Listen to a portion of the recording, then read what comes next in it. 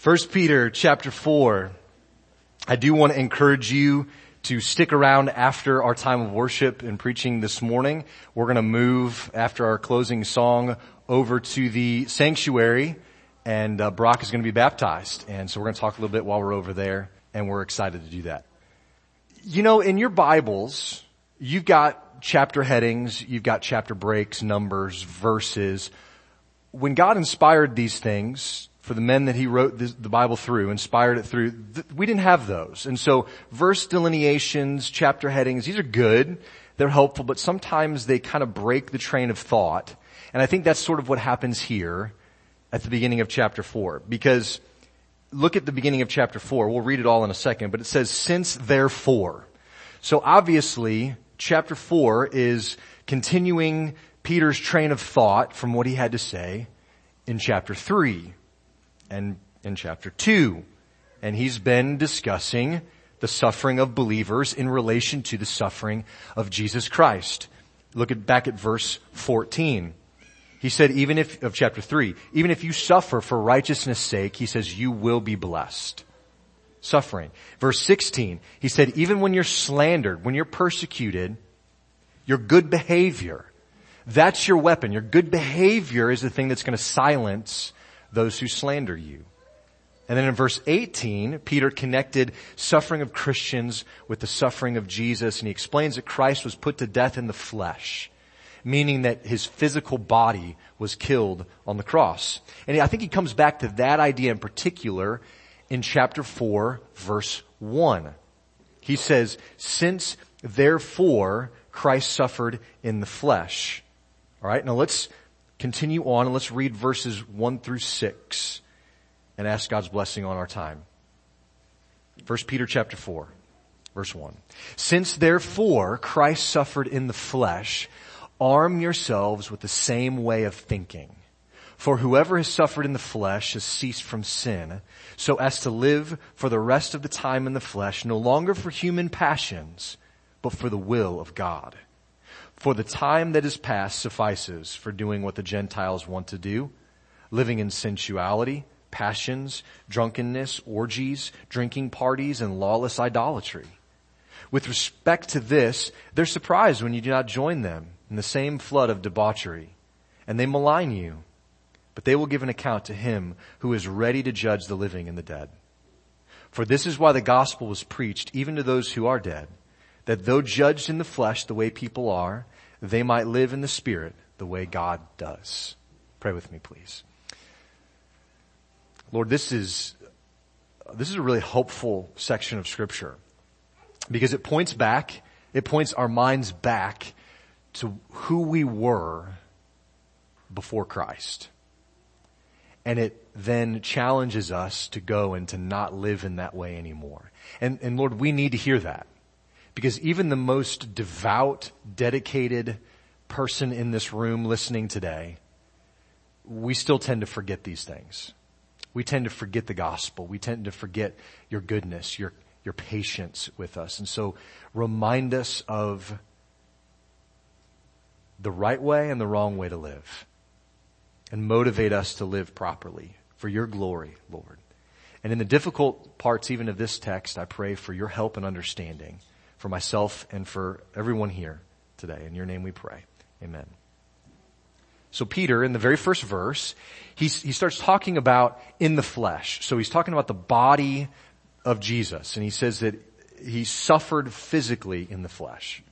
And I think that Peter's continued reference to the flesh of Jesus specifically is to remind us, believers, that Jesus experienced these things the way that we would have experienced them. So when he's dragged before the people with whips, before his crucifixion, he felt everyone in his back, just like you would. When they put the crown of thorns on his head, when they spit in his face, when they mocked him and made fun of him, he felt that, just like you and I would if that were to happen to us. His divine nature didn't spare him from feeling those things, and he endured it, as chapter 3, verse 18 says, to bring us back to God. Praise be to God for that. There seems to be something happening in this section though, right at the beginning, maybe behind the scenes, that Peter's wanting us to understand, because in verse 1, he immediately adds, talking about the suffering of Jesus, he immediately adds, arm yourselves with the same way of thinking. Arm yourselves. So there's a connection here between understanding suffering and having the mind of Christ. Now, I think Peter's not alone in making this connection. Paul does it in Philippians chapter 2. Put a marker in your Bible at 1 Peter 4 and go back to Philippians chapter 2. Paul says very similar things in verses 1 through 8. And he ties having the mind of Christ to something in particular. Philippians chapter 2, verse 1. So if there is any encouragement in Christ, any comfort from love, any participation in the Spirit, any affection and sympathy, complete my joy by being of the same mind. So there's that idea. The mind of Christ, having the same love, being in full accord and of one mind. Do nothing from rivalry or conceit, but in humility count others more significant than yourselves. Let each of you look not only to his own interests, but also to the interests of others. Have this mind among yourselves, which is yours in Christ Jesus, who, though he was in the form of God, did not count equality with God a thing to be grasped, but made himself nothing, taking the form of a servant, being born in the likeness of men. And being found in human form, he humbled himself by becoming obedient to the point of death, even death on a cross. Did you notice how many times Paul there talked about the mind of Christ and how it's to be ours as his people? And then he talks about kind of what that mindset boils down to. He said it right there in verse 3, in humility. All of what it says about Jesus coming after that proves his humility. He didn't think what was in heaven was a thing to be grasped, but gave it all up to die a death on a cross for others. So several times here, Paul is saying, have the same mind, have one mind, have this mind, the mind of Christ. So we're talking about a mindset here. How do we view life? What lens do we look through when we're evaluating what's happening in the world today? What's going on in my marriage? How am I with my kids? What's going on at my job? How we view these things is a mindset. And Paul and Peter are saying, have the mind of Christ in those things. They say that this mindset is one of humility, of service, of sacrificial love. Paul says it that way in Philippians 2, 1 through 4, and Peter says it that way in 1 Peter 4, 1 and 2. And they both emphasize Jesus' humanity here, which I think is kind of interesting. Paul says Jesus was born in the likeness of men, found in human form. He's emphasizing the same humanity that Peter is emphasizing at the beginning of chapter 4. Paul says Jesus made himself nothing, taking the form of a servant. He became obedient to death, even death on a cross. Flip back to 1 Peter chapter 4, verse 2. Peter says that Christians are to live for the rest of the time in the flesh, no longer for human passions. No longer for human passions, but for what? The will of God. So even though we live in the flesh, we aren't supposed to live according to the flesh, but instead we're supposed to live for the will of God. This is what Paul says, Jesus became obedient to the will of God that took him to the cross. And then Peter says something really interesting in verse 1 of 1 Peter 4. And I think it's a really cool way to say it. He says, arm yourselves. So when you hear that phrase, arm yourselves, what are you reminded of? What pops in your brain? What'd you say? Battle, okay. Armor, okay. Anything else? Arm yourselves. Yeah, be prepared. What'd you say, Brock? A weapon of some kind? Okay, so I've never done this. Does anybody know how to fence? Okay. We've got one. So before you start, what do you say usually? Okay, which is French, right? En garde is French for on guard, I guess. Can we speak French that easy? It's a fencing term though, and it means like get ready to battle. Get ready to duel. And that's what we think of. And so I don't know about you, but when I read the first verse and Peter says, arm yourselves, I think of battle as well. Some kind of battle happening, a duel. There's something going on here. And I think Peter is going where Paul goes in Romans chapter 7. There's a battle happening that we need to be ready for. And the battle is contrasting living for human passions versus living for the will of God. Do you see those two at battle in your life, Christian? Do you see that happening in yourself? There's a conflict here, and we need to be on guard. We need to take up arms, as Peter says. This is something that Paul goes into detail in Romans chapter 7, and we're not going to read all of that, but you can maybe reference that in your notes that you're taking to read through Romans chapter 7. I just want to give you a couple of verses that I think you'll be able to identify with. If you know the Lord, but you're still alive, you feel this. Romans 7 verse 19. For I do not do the good I want, but the evil I do not want is what I keep on doing.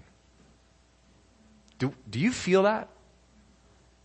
Verse 22 and 23 of Romans 7. For I delight in the law of God in my inner being, but I see the members another law, but see in my members another law, waging war against the law of my mind and taking me captive to the law of sin that dwells in my members.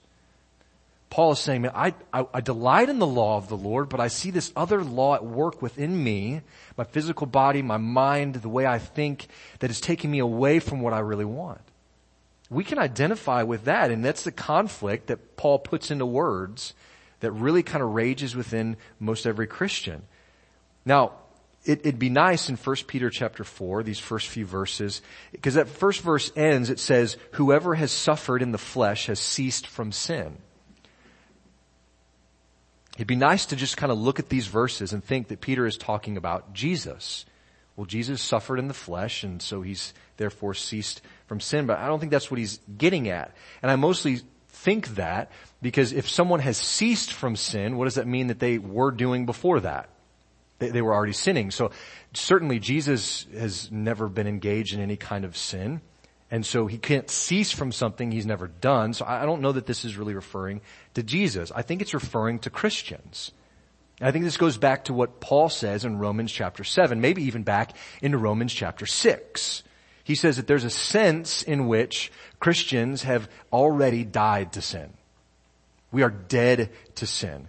But there's another sense in which that old man, the sinful nature, is very much alive. And there's very much this battle that he talks about in Romans 7 that we feel.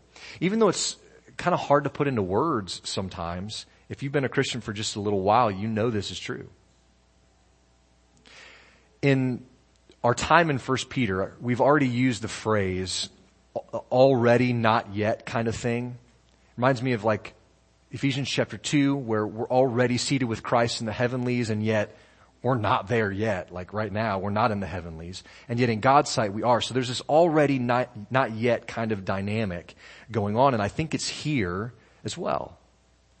Through justification in Christ alone, Christians have been made righteous in the sight of God. If you've been saved, you are made righteous in God's sight by His work. And yet, you may not feel very righteous. When God looks at those He has redeemed, He sees the sinless Christ. But if you and I look at ourselves in a mirror, we see somebody who still needs a lot of work, right? I've heard about this kind of concept talked about in context of world history. So stay with me in this. Deacon, as a historical lover, you may know some of these details.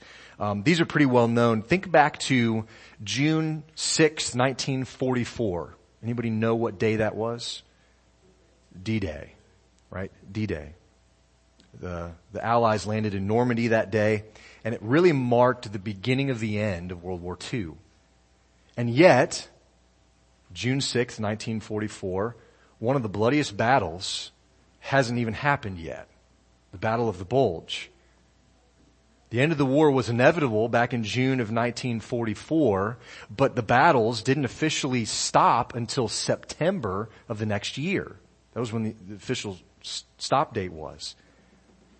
So, in the context of the Christian life, the day a sinner is saved by grace is like your D-Day.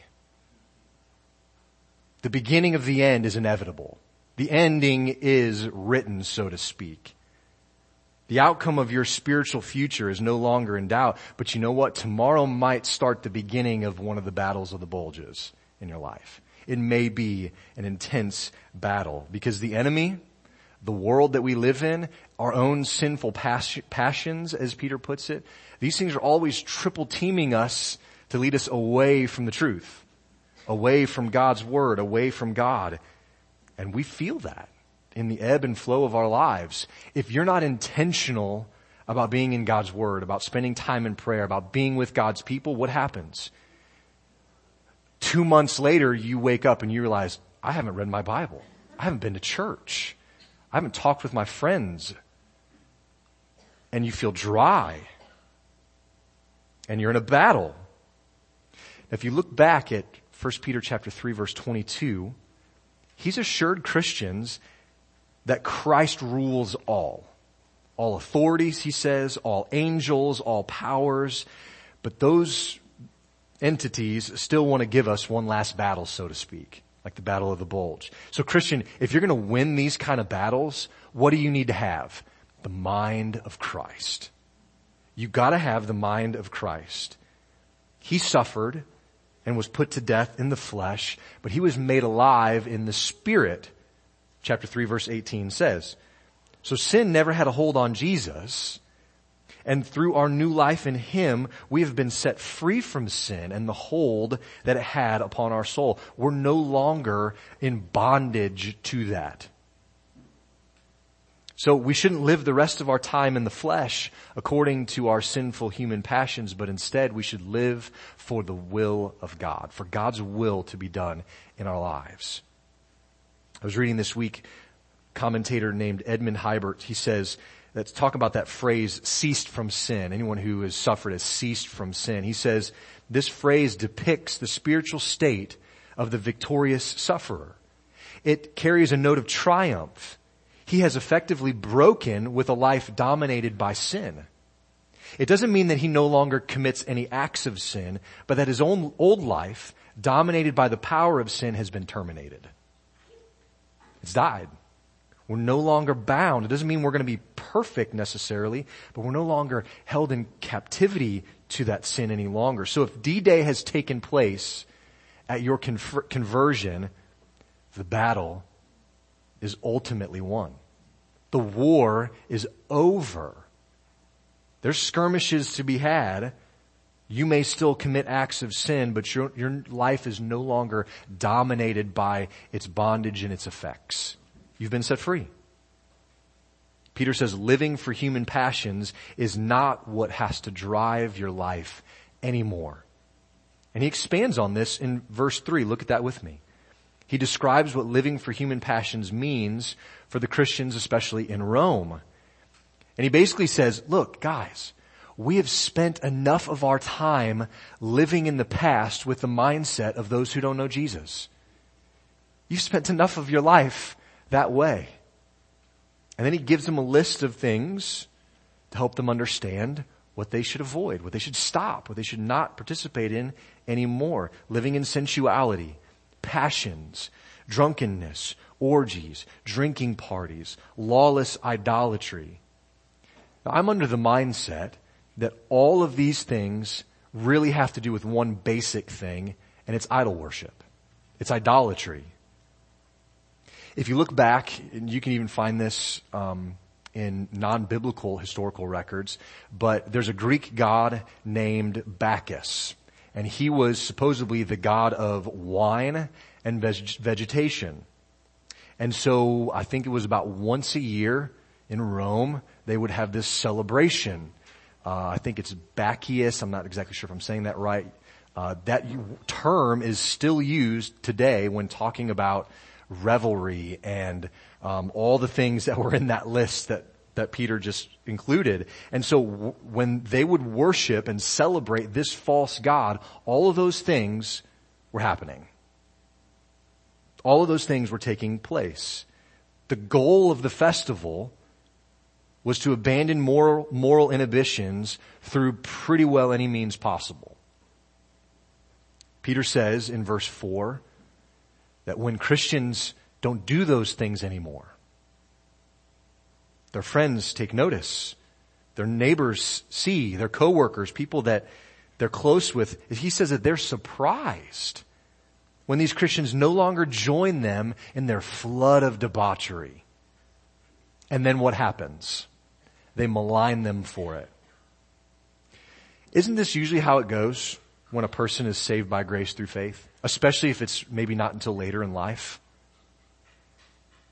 When God saves you out of a mindset and a lifestyle of living for yourself, which is in and of itself idolatry, right?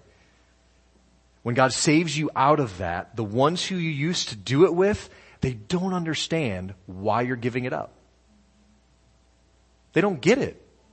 They don't have the mind of Christ to see the way that you now see. And so they don't understand. It surprises them, Peter says, and sometimes then they criticize you for not continuing to join them in now what they see is wrong. And I think what they know down deep is wrong. See, because what happens is when you stop doing that, when you withdraw your approval from those kind of things, what happens to their heart? Now they're convicted even more because you've said no. And they don't like that. And so then they begin to mock and they begin to make fun of and, as Peter puts it, malign Christians for it. They disparage you. They make fun of you. They don't understand what's going on exactly, but they know that they don't feel good about it, that you're the one wrecking it, and so they try to drag you down. Now, God can use this to witness to these kinds of friends. And there are stories in this room, maybe you were some of those people who made fun of other people who did the right thing. And God used people's examples, Christians suffering under that kind of persecution to bring you to faith. God can use that. He might even use your faithfulness in the midst of that ridicule to bring others to Christ, to bring the very ones who are mocking you to Jesus one day. Romans chapter 6, verse 21, Paul says something very similar here, almost sarcastically, as Paul can be sometimes. He says, "But what fruit were you getting at that time from the things of which you are now ashamed? For the end of those things is death." Just think about that phrase. What fruit were you getting at that time? Those of you who especially maybe weren't saved until later in life and had, lived as the world would live up until that point, you've got some stories. You can look at this verse and you say, no good fruit. None. And Paul is saying, what good came from all of that? Now you're ashamed of those things. The end of those things now is what? Is death. It's not fun. It's not joy. It's not forgetting. It's death. That's the reality of what people are caught up in the world.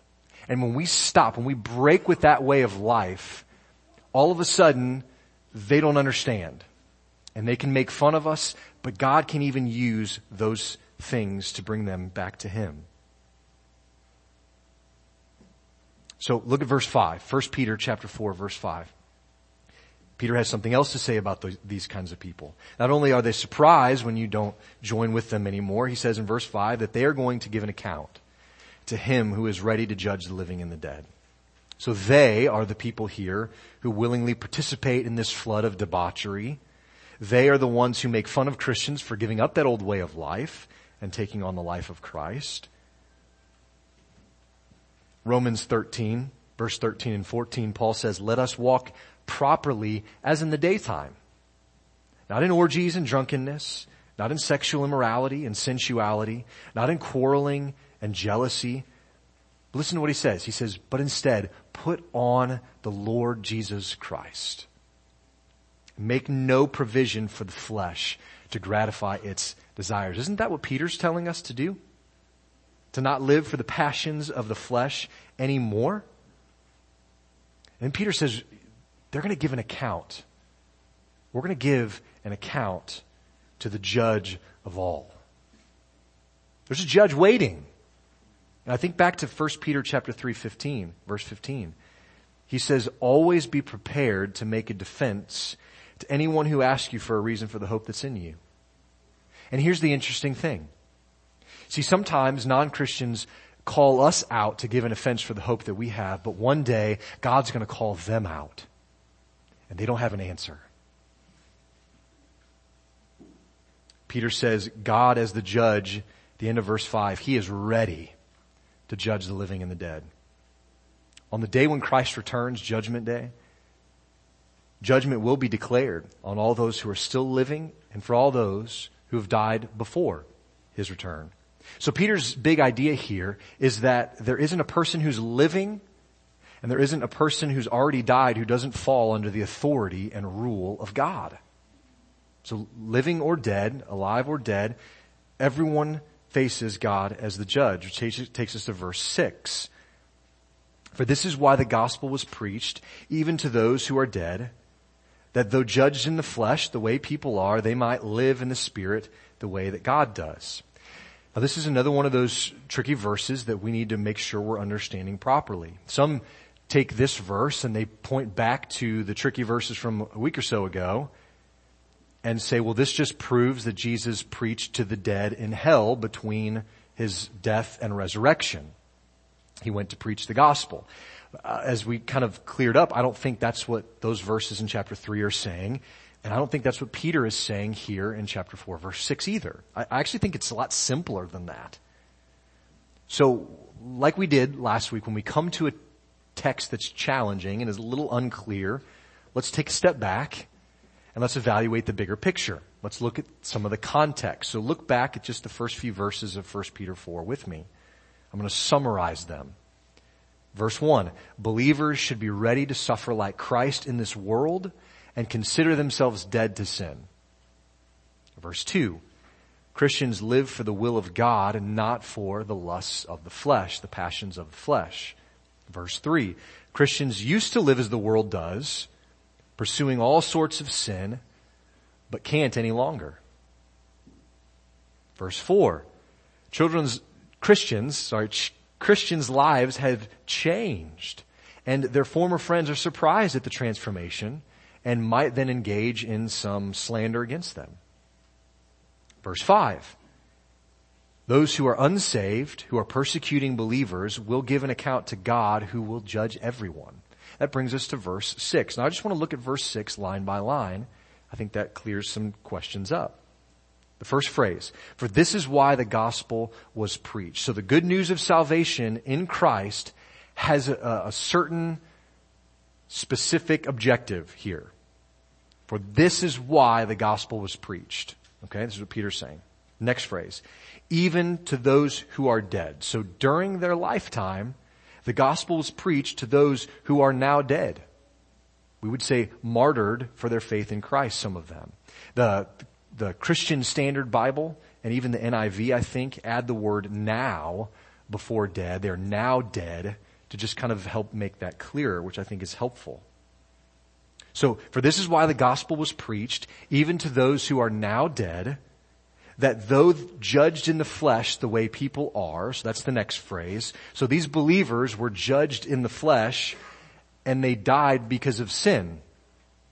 Because all have sinned, all die. That's what Paul goes to length in Romans to capture and to help explain. And so they were judged in the flesh and died because they've sinned.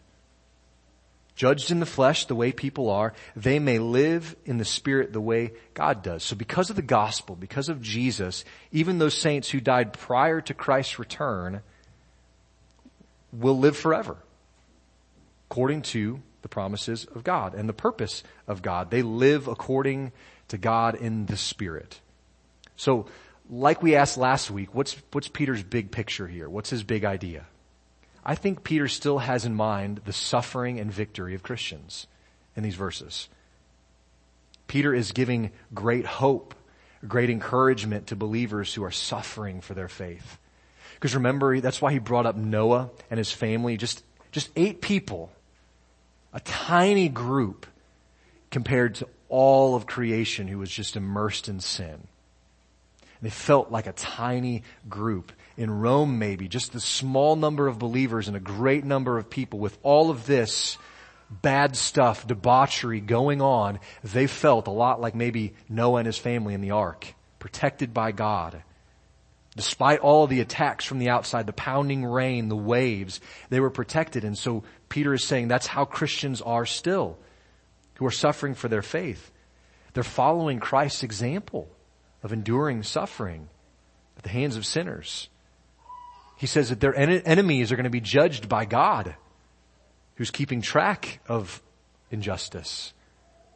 Their friends who have died are right now experiencing eternal life in heaven, and they too will overcome death through the power of the gospel.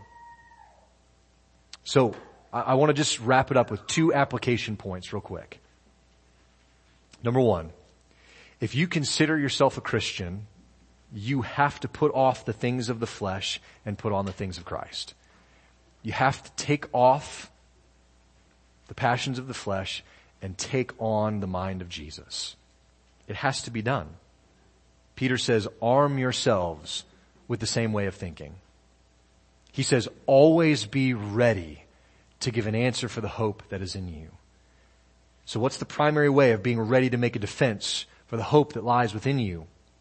Studying and knowing Scripture. What's the way in which we learn to have and operate in the mind of Christ? Studying and knowing Scripture. Because the Scriptures reveal Jesus. They reveal His mindset. You want to know how He approached temptation? Read the Bible. It's there. He understands that it's by every word that comes from the mouth of God that He is sustained, fights temptation. R.C. Sproul tells the story of, almost a humorous story of one of his students in his class. I'm not sure exactly what class it was. But this student practiced something she called lucky dipping. Doesn't have anything to do with tobacco, but apparently when she needed answers from God, she would take her Bible and she would flop it open and she would point to a verse, and she believed that whatever verse her finger landed on was what God wanted her to know in that given situation. I'm not going to ask if anybody's tried that before, but that is not how you gain the mind of Christ. I can say that pretty definitively. Now, can God use that kind of method to teach you? Well, sure, because every verse you point to is inspired by God. So He can use that. It's all applicable for training in righteousness and those sorts of things. God is able to use even the foolishness of man to accomplish His purposes. But is that the most reliable, trustworthy way to understand God's will for your life and to have the mind of Christ? No, it's not. That's not the method that's supported by Scripture. But what is the method supported by Scripture to have the mind of Christ? Psalm 119. Over and over. That's a long chapter. Over and over in that chapter, David speaks of knowing God's Word, of learning His righteous rules, seeking the Lord with his whole heart, storing up His Word in his heart, and meditating on His precepts and ways. Over and over, he says these things. That's how you have the mind of Christ. This is the way. Not lucky dipping, not arbitrarily picking out feel-good devotional scriptures. That's not the way. If we're to have the mind of Christ, there's no better way than to read, than to study, than to think, than to memorize and prioritize God's Word in our life. That was a lot of blanks for your notes. Read, study, think, memorize, and prioritize God's Word. That's how we have the mind of Christ, brothers and sisters. That's the first point of application. You have to put off the things of the flesh and put on the mind of Christ. Application 2. Look back at verse 5. 1 Peter chapter 4, verse 5. But they will give an account to him who is ready to judge the living and the dead. You may not have noticed it, but it says, the truth is that God as judge is ready. He's ready. In an instant, he could bring down judgment and justice on sin in the world and on you and me, and he would be totally justified in the condemnation of sinners. But this verse tells us that he hasn't yet come to judge completely. It hasn't happened. He's waiting, and it's because he's patient. He's full of love. He's patiently waiting. Think about it. He was patient with Adam and Eve in the garden, wasn't he? He knew that they had sinned, and he didn't instantly expel them from the garden. What did he say? Where are you? He was looking to establish relationship again. And even when they blew it and blamed one another and God himself, God still made provision for them by sacrificing an animal to cover them, didn't he? God was waiting patiently. He was patient with mankind's sin in the days of Noah. How many years, how many decades did Noah build the ark? Preaching the gospel as he did. Judgment was coming, and yet God was patient. On and on down through history, we see Israel coming close to God and then moving far away from God. And coming close to God and then moving far, even further away from God. Over and over, God is patient and God is kind, and he's extending that to sinners. And it's still the case today. He's still being patient. If you have life and breath, God's being patient with you. Every person will give an account to the judge. And the gospel says that if you believe in Christ as your substitute, then he was judged in your place. That's the beauty and the simplicity of the gospel. When you believe that he's your substitute and took your place, you no longer face condemnation. You no longer face judgment and wrath. Jesus has endured it in your place. That's the gospel, and that's the beauty of it. As he said in the previous chapter, the righteous for the unrighteous. Jesus in your place to bring you to God. Friends, if you're listening today, he's being patient with you, and his desire is to bring you to him through Jesus. That's the only way. My prayer and hope is that you would turn to this patient God and loving God and be saved today, because we don't know how much longer we have. So turn to him and be saved. We're going to have a word of prayer as we close. The worship team will come and lead us in one more song. Brock and I will scoot out during that song to go get ready for the baptism. So as soon as the song is over, be dismissed and come to the other room. But let's pray, and then we'll sing one more. Lord, I need these reminders, these simple reminders of the gospel. As judge, you're waiting. You're ready to judge everyone. Every person falls under your authority and rule, even those who don't believe it. Lord, we don't want our friends, our family, even people we maybe don't really like, we don't want them to be surprised in eternity when they stand at the throne and are told to depart. We don't want that. And so, Lord, not only do we need to be having the mind of Christ, we need to be going and telling others how to do that as well. But it starts here. So, Lord, give us your mindset as we approach all of life. Help us to no longer live for the things of this world, but to put on Christ and have his mindset that's within us. Lord, I would pray too that if there are any who are listening who've never put their faith in you genuinely, if they were to die, they would stand before you as a judge and be condemned, because they have to bear under the weight of all of their sin, and they can't do it. No one can. But Lord, the gospel says that if they believe and they repent and they turn by faith to Jesus as their substitute, they no longer face that condemnation. There is therefore now no condemnation for those who are in Christ. That's a truth that we grab hold of. And Lord, it's a truth that we only have because of your plan in Christ, fulfilled perfectly. Thank you for him. Move in your people today. Move in hearts. Help us to love you and your word more as we go. In your name we pray. Amen.